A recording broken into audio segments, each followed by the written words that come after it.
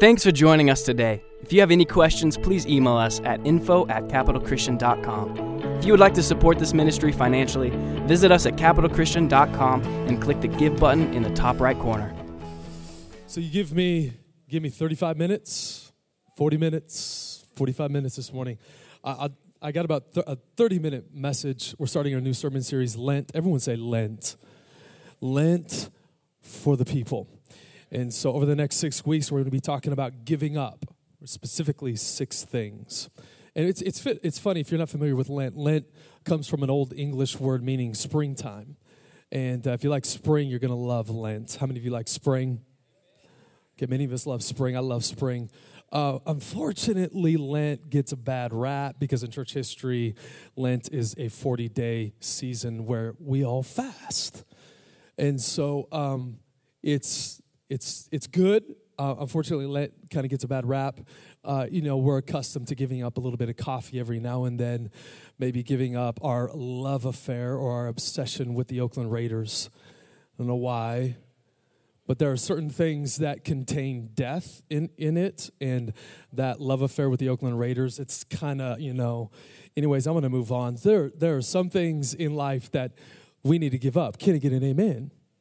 So we know that lust, over the next few weeks, we're going to be talking about lust. We're going to be talking about unforgiveness. And what you find in some of these dehumanized habits, if you were to strip it down to its roots, you will find the presence of death. And so over the next 6 weeks, we're going to talk about things that we need to give up if we want life. Can I get an amen to that?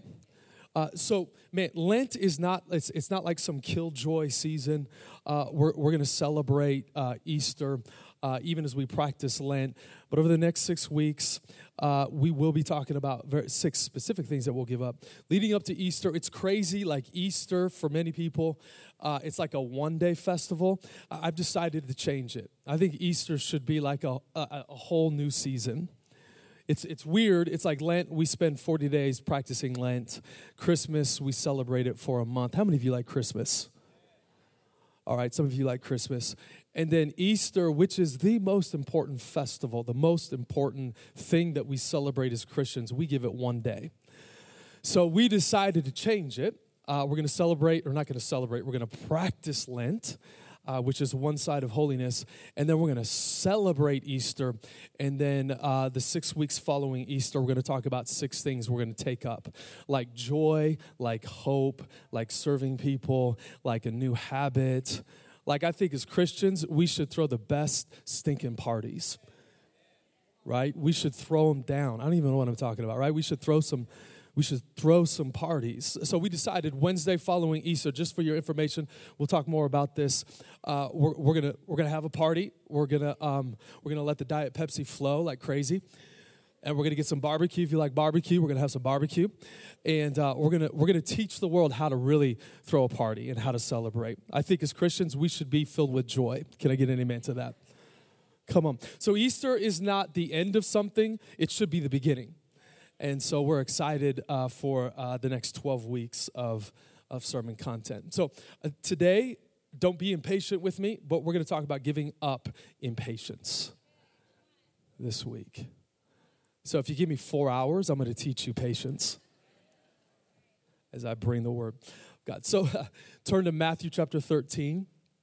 I want to read a parable, read a few verses, and then we're going to talk about patience and patience. So if you didn't bring your Bible, that's okay. I'm going to read from the English Standard Version, verse 24. Every time I point my finger, I'm actually pointing at the screen. I realize that you guys can't see the screen behind you, but just go with the flow. I'm not pointing at an angel or anything like that. Verse 24, Jesus is talking to his disciples, and he says, put another parable for them. This is Matthew saying, the kingdom of heaven, now Jesus is talking, the kingdom of heaven may be compared to a man who sowed good seed. Jesus is now talking to himself. He's sowing good seed, which is the good news. Everyone will say good news. The gospel is not okay news. It's good news. So Jesus is sowing the word. Everyone will say the word in his field. Jesus will tell his disciples the field represents the world. We'll come to verse 25. But while his men were sleeping, his enemy, everyone say the enemy. The enemy, Jesus will tell us, is the Satan. So the Satan came and sowed during the night, sowed some weeds. Weeds symbolize the children of the Satan. This is what Jesus will tell his disciples after he tells his story. So he sows the weeds among the wheat and goes away. Verse 26. So when the plants came up and bore grain, then the weeds appeared also. So if you're a farmer like me, you totally get what's going on. And the servants of the master of the house came and said to him, Master, everyone say Master, did you not sow good seed in your field? How then does it have weeds? So he said to them, an enemy has done this. So the servant said to him, then do you want us to hurry? Everyone say hurry. It's kind of the tense in the Greek here. Do you want us to hurry and go and gather up the weeds? But he said, no, lest in gathering the weeds you root up the wheat along with them. Let both grow together until the harvest. Everyone say the harvest. So here we have like an eschatological feel to it. Don't get nervous. Eschatology, this is an oversimplification, simply means God's story, and God's story has a dramatic conclusion. So just so you know that God's in charge of world history. And even though it feels like a mess right now, God works out everything, and he's going to bring world history to a dramatic conclusion where he's going to do right by all of us. He will put the world back to rights, and he will create new heavens, new earth, and remake everything. And I should get an amen on that. So this kind of frames this story. Again, God is in charge of human history, and he says, at the harvest time, I will tell the reapers, gather. This dramatic conclusion in God's story. Gather the weeds first, bind them in bundles to be burned, but gather the wheat into my barn. We'll talk a little bit about this, but quickly we'll go to 2 Peter chapter 3. This is one of my father's favorite passage. Growing up, he would quote it probably every other Sunday. I love this. Verse 8 says, but do not overlook this one fact. Everyone say one fact. Beloved, that with the Lord, one day is as 1,000 years, and 1,000 years is as one day. So now we're talking about space-time stuff because I know you love that. Just so you know, for 2,000 years, church historians and theologians have considered God to be tenseless. God has no tense. He's not contained in the present, the future, or the past. God sees it all. Can I get an amen to that? So he just has a different way of seeing our lives. Verse 9, the Lord is not slow, even though some of us feel like he's slow. The Lord is not slow to fulfill his promise. You know, God makes promises and he keeps his promises.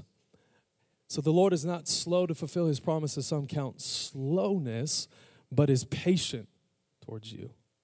He's patient towards you, not wishing that any should perish, but that all should reach repentance. Since all these things, verse 11, are thus to be dissolved. We're talking about old creation. We're talking about these dehumanized habits, lust, greed, unforgiveness.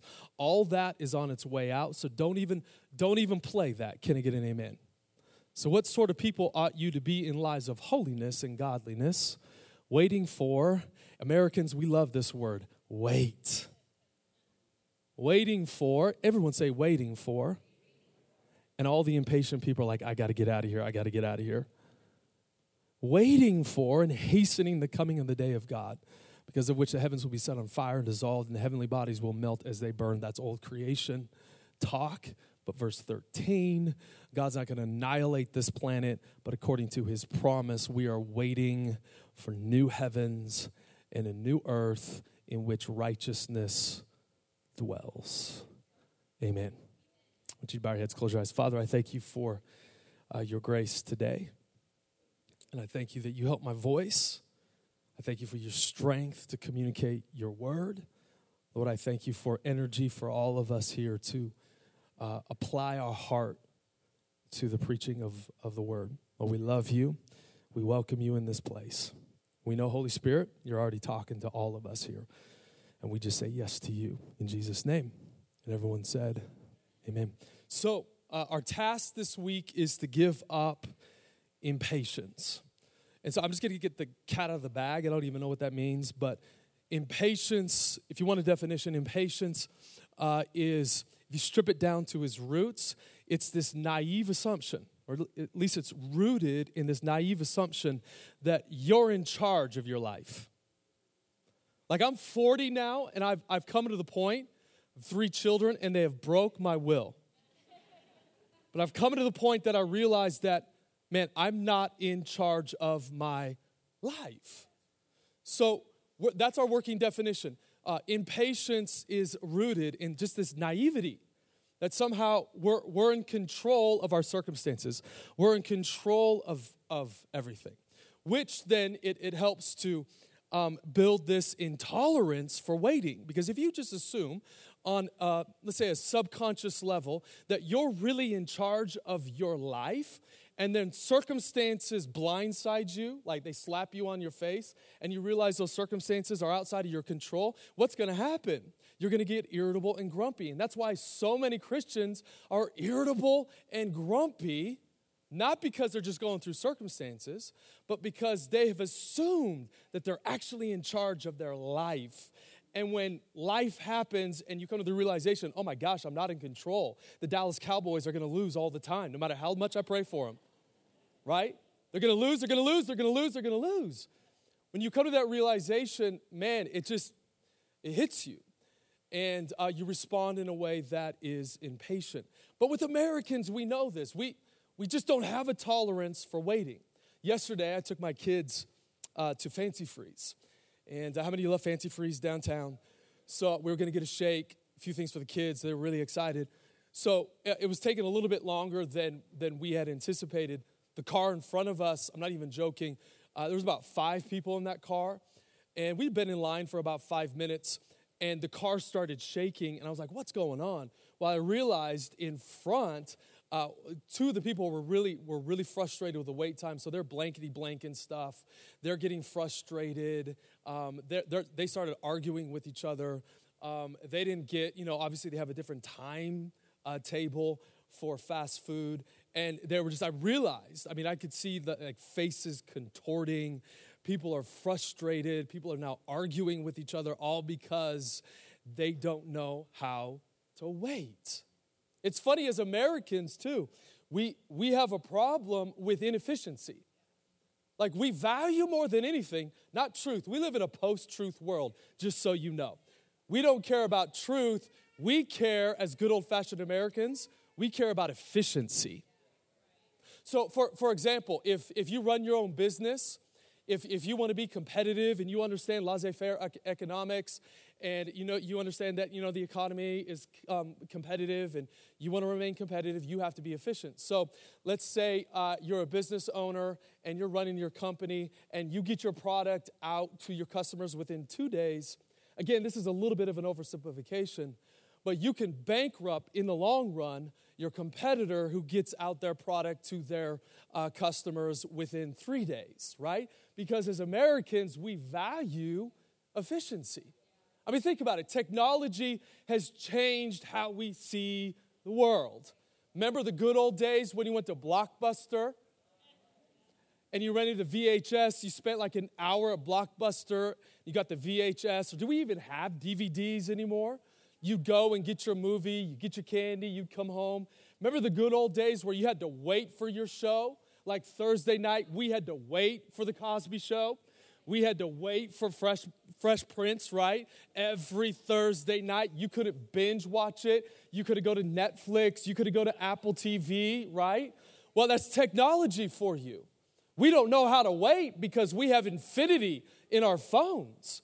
So if we want information, if we want knowledge, if we want to entertain ourselves or amuse ourselves to death, we just go to our phone. We just go to our computer. We just go to our iPad. Yet, and there's nothing necessarily wrong with that, but if you take this Western style efficiency and you demand that God conforms to it, you're in big trouble. Because God's timetable for your life is radically different. Come on, than your timetable for your life. I'm convinced that, and I realized when my wife and I were first married, that God has designed marriage to be inefficient. God takes 2 radically different people. My wife and I are on the opposite spectrums of human. I'm not joking. And he brought us together. God loves to do this, to take two radically different people and show them within the framework of marriage how to love one another. But it's like if I had it my way, I realized that our discussions in our first 3 years of marriage, which you guys call fights, but we just have discussions. But our first 3 years of marriage, if you were to strip down our arguments, we came to the realization it was all about we wanted to control, we wanted to change each other. Man, I wish my wife was obsessed with the Dallas Cowboys. I wish my wife would eat salami with me every day with the little white specks, which we call vitamins, right? But she loves vegan things. I love salami. I love the Cowboys, right? She loves reality TV. I love philosophy and philosophers, and I love their language, and it's so inaccessible, and that's like my cup of tea. She hates it, right? She loves journaling, and she loves talking about her feelings. I'm not that kind of person, and so marriage is inefficient. It's inefficient. But I think God allows inefficiencies to teach us how to be patient. I want you to check out this video. It's in German. So if you speak German and they say something crazy, blame my wife. But I want you to check out this video. It's all about impatience and how impatience negatively affects what God wants to do in our life. Go ahead and check this out.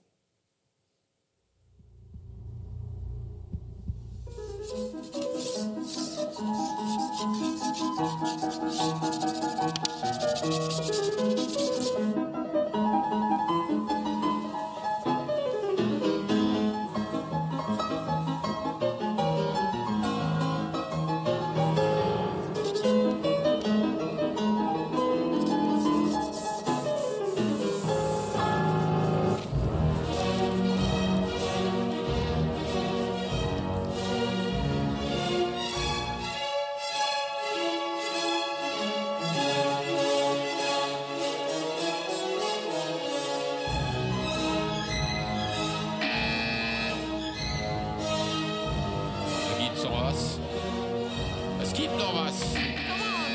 Schöne Doppelpassel. Man sieht ja nichts seit Stunden. Johnny, Ich will was ist das? Was ist das unten? Ich will sehen, was es ist. Es passiert nichts.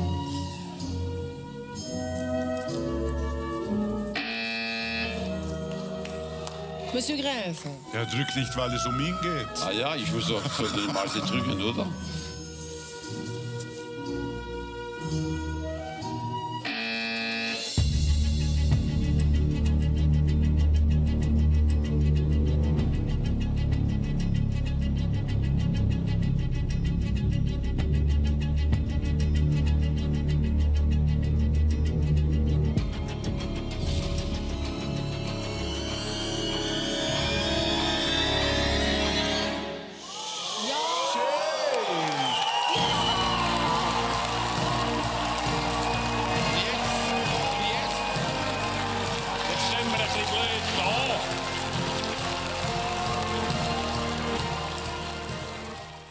So at the beginning, it's all about these judges really exemplifying impatience.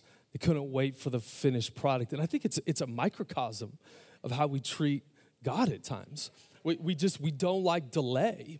And so if we're not careful, we write off God, or if we're not careful, we write off family members, or if we're not careful, we write off our spouse. If we're not careful, we write off our church because we believe in the value of efficiency, which the corollary of that is this cost-benefit analysis.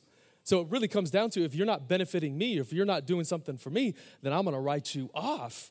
And if we're serious, how many of you are serious about following Jesus? If we're serious about following Jesus, we have to learn to be patient.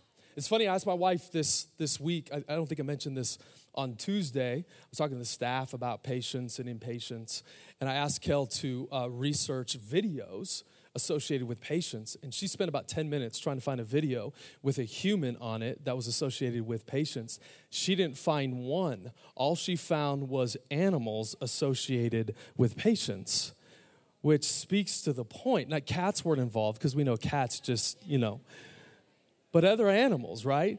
I think it's telling that, man, as humans, we don't value patience. When you go to the ancient Near East and we discuss pagan virtues, they did not consider patience to be a virtue. In fact, early Christians were scorned because for the first 3 centuries, the one thing they wrote about the most, the primary virtue that the early Christians fleshed out in the first 3 centuries was not faith, it was not goodness, it was not generosity. The thing that they embodied most was patience. And pagans could not understand it. In fact, one church theologian, it might have been Origen, he said, hey, we don't speak of great things, we live great things. They talked about, and they emphasize, hey, our concern is not, when it comes to the defense of Christianity, is not the eloquence of words. It's the eloquence of our life. And they embodied the eloquence of life in their patience when they were under persecution, when they were violently opposed by Rome and by pagans. They embodied patience, and it was their patience that helped Christianize the Roman Empire. It wasn't their words, it was their deeds. We have stories, crazy stories, of Christians being thrown into the amphitheater, stripped naked, like 15, 20 at a time. And they would release wild animals to go and gore these Christians to death. And we have amphitheaters in Carthage and in Rome that could seat up to 20,000 people.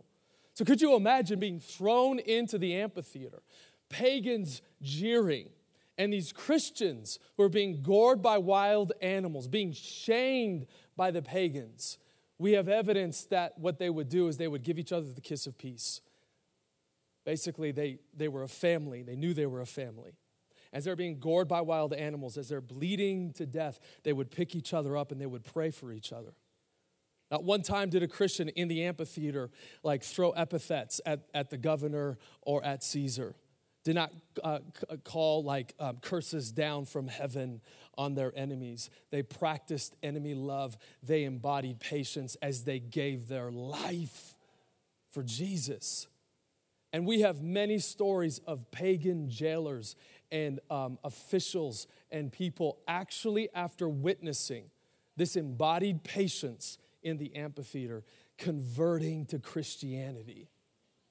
I don't think we're just going to convert this world to Christianity through our talk. We're going to do it through our life and through our living.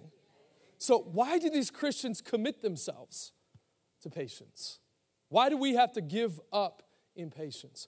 Well, the simple answer is God is patient. We come to this story. Jesus is sharing this with his disciples, and he said, hey, you know what? The enemy, the Satan, has come and he sowed wheat into the field. And the disciples, their response is, well, why don't we hurry? Why don't we go to the field and rip up the weeds? Well, I love this. Jesus said, hey, no, if you go, and I totally get this again because I'm a farmer, but if you go and you rip up the weeds, you're also going to pull up the wheat.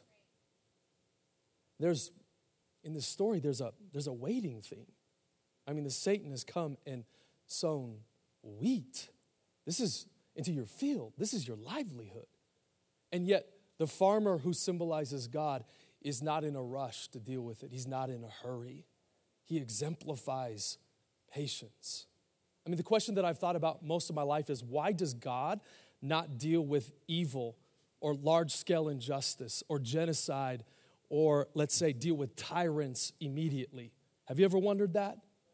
Why does God not deal with evil immediately? How many of you, just with a show of hands, you would say, yes, that would be an incredible world if God would deal with tyrants and genocide and evil immediately? Go ahead and raise your hand. I think we all would say, yes, that's a good thing. The problem, that was a trick question.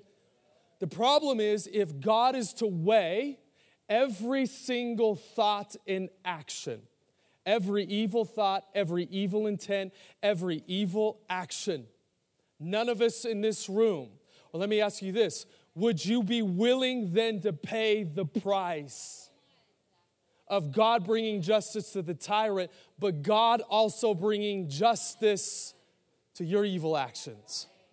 Because evil is evil. Pride is pride. Hubris is hubris. Lust is lust. And yet we have this beautiful picture of, yes, God putting this world back to rights, but we also have this picture of God being patient with us. Matthew chapter 5, verse 45, Jesus says, the Father in heaven, he sends the rain on the just and the unjust, and he lets the sun rise on the just and the unjust. He's basically saying, hey, God right now is not offended by being ignored by billions of people on this Sunday because they didn't come to church to worship him. God's not like rushing to judgment or nursing resentment or bitterness every time someone does an evil act that disfigures the planet. Every evil act contains within itself an anti-God property. And the good news, and pagans could not understand this, and this is why the God of the Bible doesn't fit with any pagan category, because pagans viewed the gods as capricious, as rash, as very judgmental or megalomaniacal. But the God of the Bible is one who refrains from bringing justice over every evil act or intention. That's good news. Your God loves you a lot. He's patient with you. He's so patient that we find in 2 Peter, what we count as slow, God counts as patient. And this is, we need to reinterpret delay. We need to see delay not as you and I. Let me say it this way. I'll back up just a little bit. When God comes and speaks to you, and that promise that God gives you, we all know it's going to take time for it to come to fruition, right? There's a process that God takes us through. The problem, though, and Christians use this language, okay, God spoke to me and he gave me this promise a long time ago, so I'm just waiting on God to fulfill that promise. That's actually a wrong way of looking at it. You don't wait on God to fulfill a promise. God is waiting on you. God is patient with you. You don't have to be patient with God. God is being patient with you. Delay is an indicative that there are some things that God wants to do in you. Delay is indicative of an opportunity to grow more, to be truly human. Man, I wish I was in a Pentecostal church this morning. Delay is not you, I got to be patient with God. I got to wait on him to do his work because he's really slow. No, Pastor Peter tells us, no, that's not it. Like, homie, don't play that. He never plays that. Jesus never plays that. God is the one who's patient with us. Wow. And this is what I love in Genesis chapter 15. We go all the way back to the Old Testament. God comes to Abraham in a covenant ceremony. And he tells Abraham, it's going to be 400 years before I deal with the Canaanites. Now, if you know anything about the Canaanites practice atrocious things, child sacrifice, repulsive practices. And God is telling Abraham, before I give this land that the Canaanites have right now to your descendants, I'm going to give them 400 years, or it's going to take 400 years before your descendants can inherit this land. Why would God let that happen? Because God's patient. God wants the Canaanites to repent. In Joshua chapter 6, again, God gives this peculiar instruction to the children of Israel to circle, if you're familiar with this story, to circle the town of Jericho 7 times. 7 days. God, why wouldn't you just tell them just to blow a trumpet, do a little Pentecostal whatever, and shout at the walls and let it come down? What is God trying to teach Israel to trust in him? Probably. But I do have a different theory, and this is not original to me. I do think that God was giving Jericho 7 days to repent. God is so patient. So patient. This is why I think God doesn't flesh out all the details of our life when he comes to us and say, I want you to do this. Because if I think God showed us everything that was going to happen over a 30-year period, probably most of us would say, I'm okay. See ya. Because from David, it was 10 years before he inherited the promises. Think of Moses, it was 40 years, right? Think of Abraham, it was a long time before the promise of God was fulfilled in him. Think of Paul, it was 14 years when he was in the Damascus wilderness. It takes time for God to grow a man and a woman up into his kingdom goodness and his kingdom heart. But when you're ready, watch out. That's when God will change a world and make a big difference in our world when we choose to rely on him. Again, I don't think I would be here today if God fleshed out every single detail over the last 20 years that I would have to experience and I would have to go through. Because I just don't think I would have the patience to say, okay, it's going to take me that long to do this and to be that and to think that way. Okay, I'm going to go like wrestle a cat or something. Right? So, if we're serious about following Jesus, we have to be serious about reflecting this kind of patience back into the world. Because I don't know about you, but how does God produce patience in us? Right? Have you ever wondered that? Like, you can try to be patient, but usually when you try to be patient, you just eventually become impatient. Like, being impatient is like it's woven through the fabric of our being. Like, I can't tell you how many times I've talked to my boys about being patient while I'm impatiently addressing them.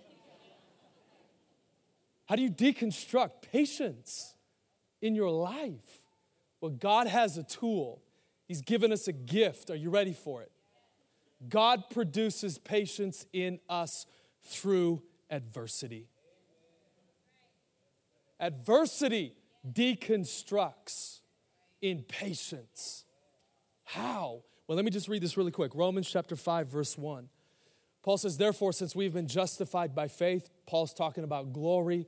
He's talking about the sequence of really becoming a human and following Jesus. He's talking about justification by faith. He goes on and says, we have peace. Everyone say, we have peace.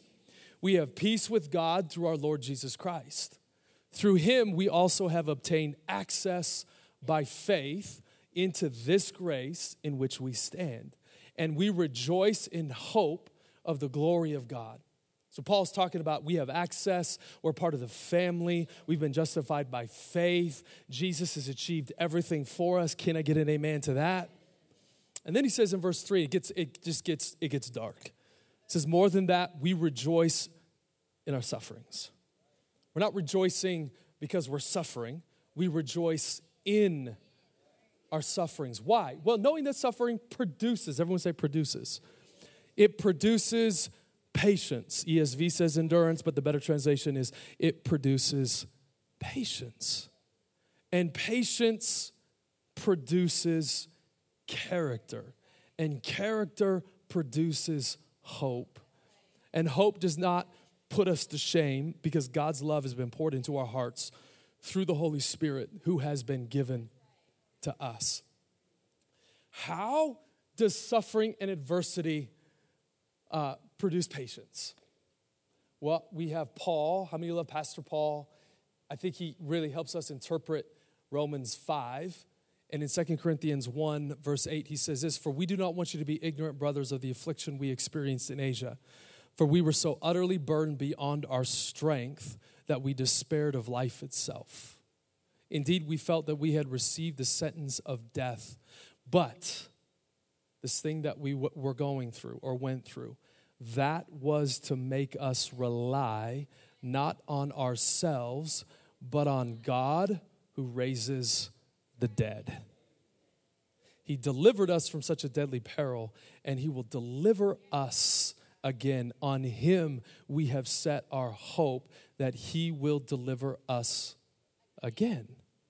You also must help us by prayer so that many will give thanks on our behalf for the blessings guaranteed or granted us through the prayers of many. So this is what adversity does. Adversity cuts you down to size. Suffering gets you to the point where you realize, I'm sorry I'm shouting, but you guys are a Pentecostal church and I'm ready for a good amen. It gets you to the point that you realize you're not in charge. Adversity cuts down this implicit bias that we all have. We all think we're in charge of our life. But suffering, there's nothing inherently right about suffering, but God uses what we go through to teach us to let God be God in our life.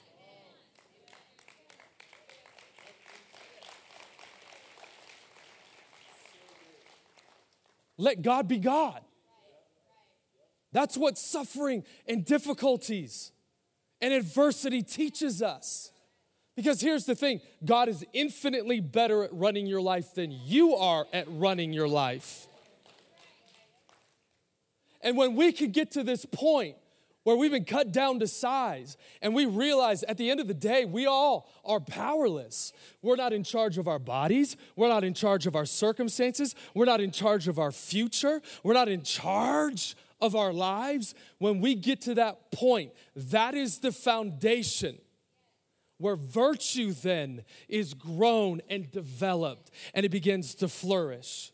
Because when you realize, going back to Romans chapter 5, that when you go through a circumstance, that if you're going to make it, you have to rely on Jesus, your Father in heaven, who raises the dead. When you get to that point, what does that do? That produces character, because that's the heart of patience. Patience is realizing you're not in charge. Patience is strength in the waiting time when there's delay. Patience is learning to trust God when you go through difficult times. And when that is your starting point, when that is your foundation, that's when character flourishes. The reason why some of you, man, are just, and I love you, but you're making some of the dumbest decisions of your life and yet you still love Jesus, is because you still have not allowed the circumstances of your life to teach you that you're not in charge. Because when you realize you're not in charge and you got to rely on Jesus, that's when character begins to flourish. And when character begins to flourish in your life, that produces hope. When you see change, when you're thinking in a different way, when you're now a Dallas Cowboy fan, you used to be an Oakland Raider fan, right?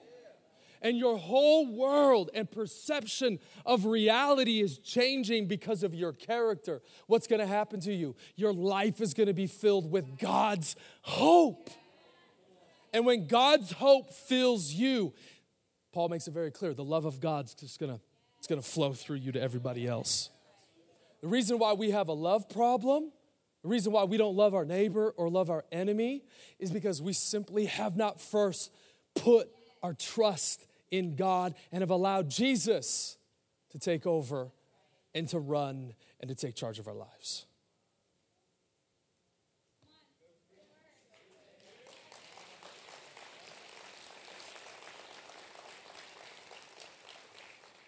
Because can I get an amen on this? Love, 1 Corinthians 13:4. Love is patient, and patience is the toughest thing to master. Love bears all things. The early Christians, you know what? They were willing to spend 3 centuries and practice patience when pagans persecuted them and killed them. And when their enemies came and took their lands, they practiced patience because they believed in 1 Corinthians 13 that love wears out evil. Every single time. Every single time. My goal over the next 6 weeks, and I believe God's going to do this by the power of the Holy Spirit. He's going to revolutionize our lives. We're not going to just be eloquent in talk, but we're going to be eloquent in our life. This is the foundation. Patience is the foundation for every other virtue. If you want to practice virtue, kindness, goodness, faith, whatever, patience, you have to have patience. Patience is woven throughout the fabric of who God is and through the fabric of the fruit of the Spirit. If you lack patience, you lack everything else. This is why this week, over the next 7 days, I want us to give up being impatient. The bad news is you're all going to fail. But I want you to practice giving up impatience. How do we do that? This is what I want you to do. It's just a simple exercise. Because you're all going to go through probably a difficulty this week. I'm not prophesying that. I understand life. Life happens, right? So yes, we're gonna have victory this week, but there's still going to be things that we're probably going to go through. If you're a parent, you're probably going to experience 55,000 different frustrating things with your children, probably. So whenever you come up with something that's frustrating this week, or when you go through something that's difficult, maybe it's a large-scale problem, or maybe it's just more street-level minor stuff, I want you to speak with your mouth. I want you to tell yourself. I want you to tell your body. If you have to, I want you to tell your spouse. If you have to, I want you to tell your kids, right? If you have to, you got to go outside and shout it. But I want you to tell yourself that what I'm going through is teaching me that I'm not in charge. That's what I want you to do for the next 7 days. Let adversity and difficulty and frustration, let it teach you that you can trust God. Let it teach you that ultimately you are powerless, but ultimately you're not helpless, because your God is on your side, and He's going to work out everything for your good. Come on.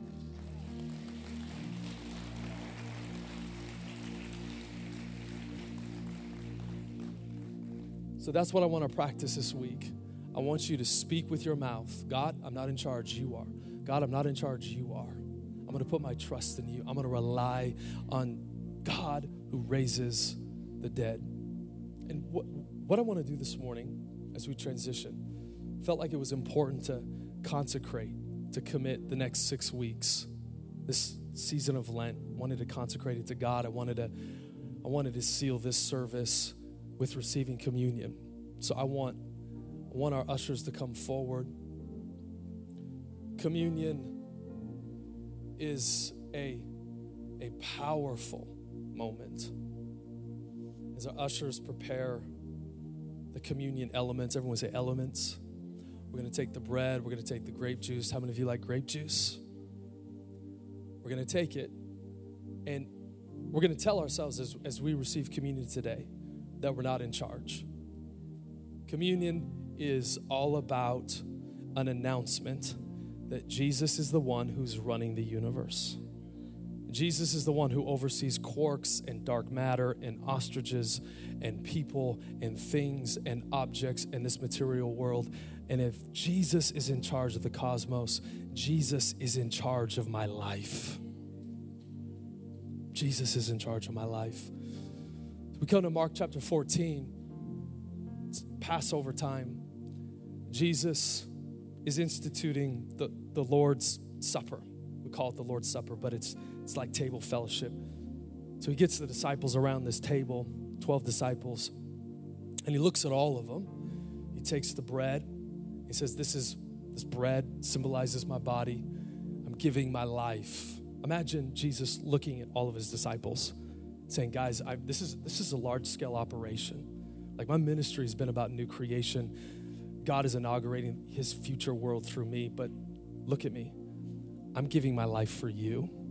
I'm giving my life for you, Peter. I'm giving my life even for you, Judas. I'm giving my life for you, Thomas, Andrew, John. I'm giving my life for you.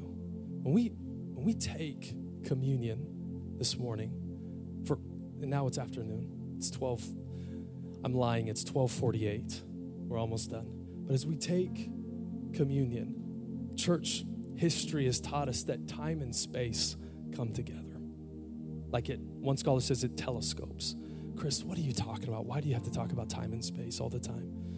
Well, it's like, I think Pastor Ken mentioned it at first service. It's like heaven like somehow interlocks with earth when we take communion. It's like God comes in a living way. If you believe that, say amen.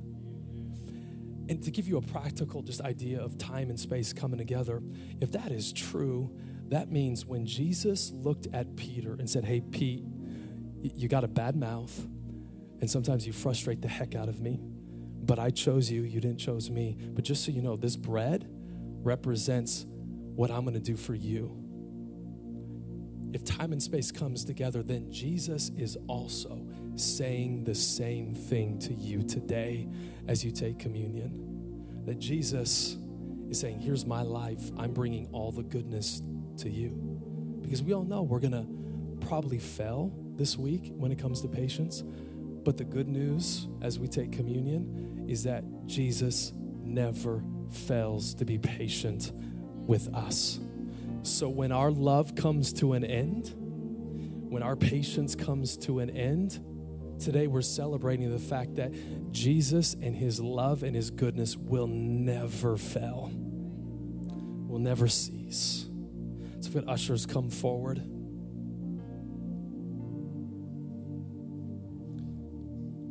They're going to pass the elements. Once you receive the elements, you can stand. Go ahead and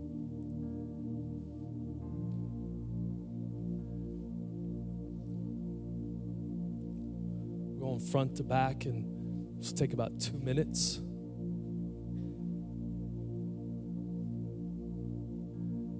And once you receive the elements, you may stand. Don't be embarrassed.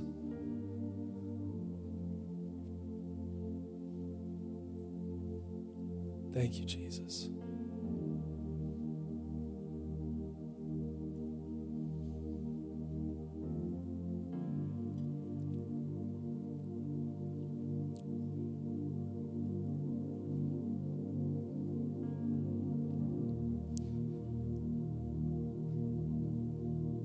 Church, I don't even know what to say. I'm thrilled that God is patient with me. He's patient with me. The delays in our life, it's not God denying you or doing wrong by you. The delays that we experience are opportunities for us to grow in Jesus. It's God preparing us. To me, this is good news. If this is good news, could you just let me know, amen? This is good news. So we're celebrating the fact as we take the elements that Jesus is running the universe. We're celebrating the fact that new creation is present.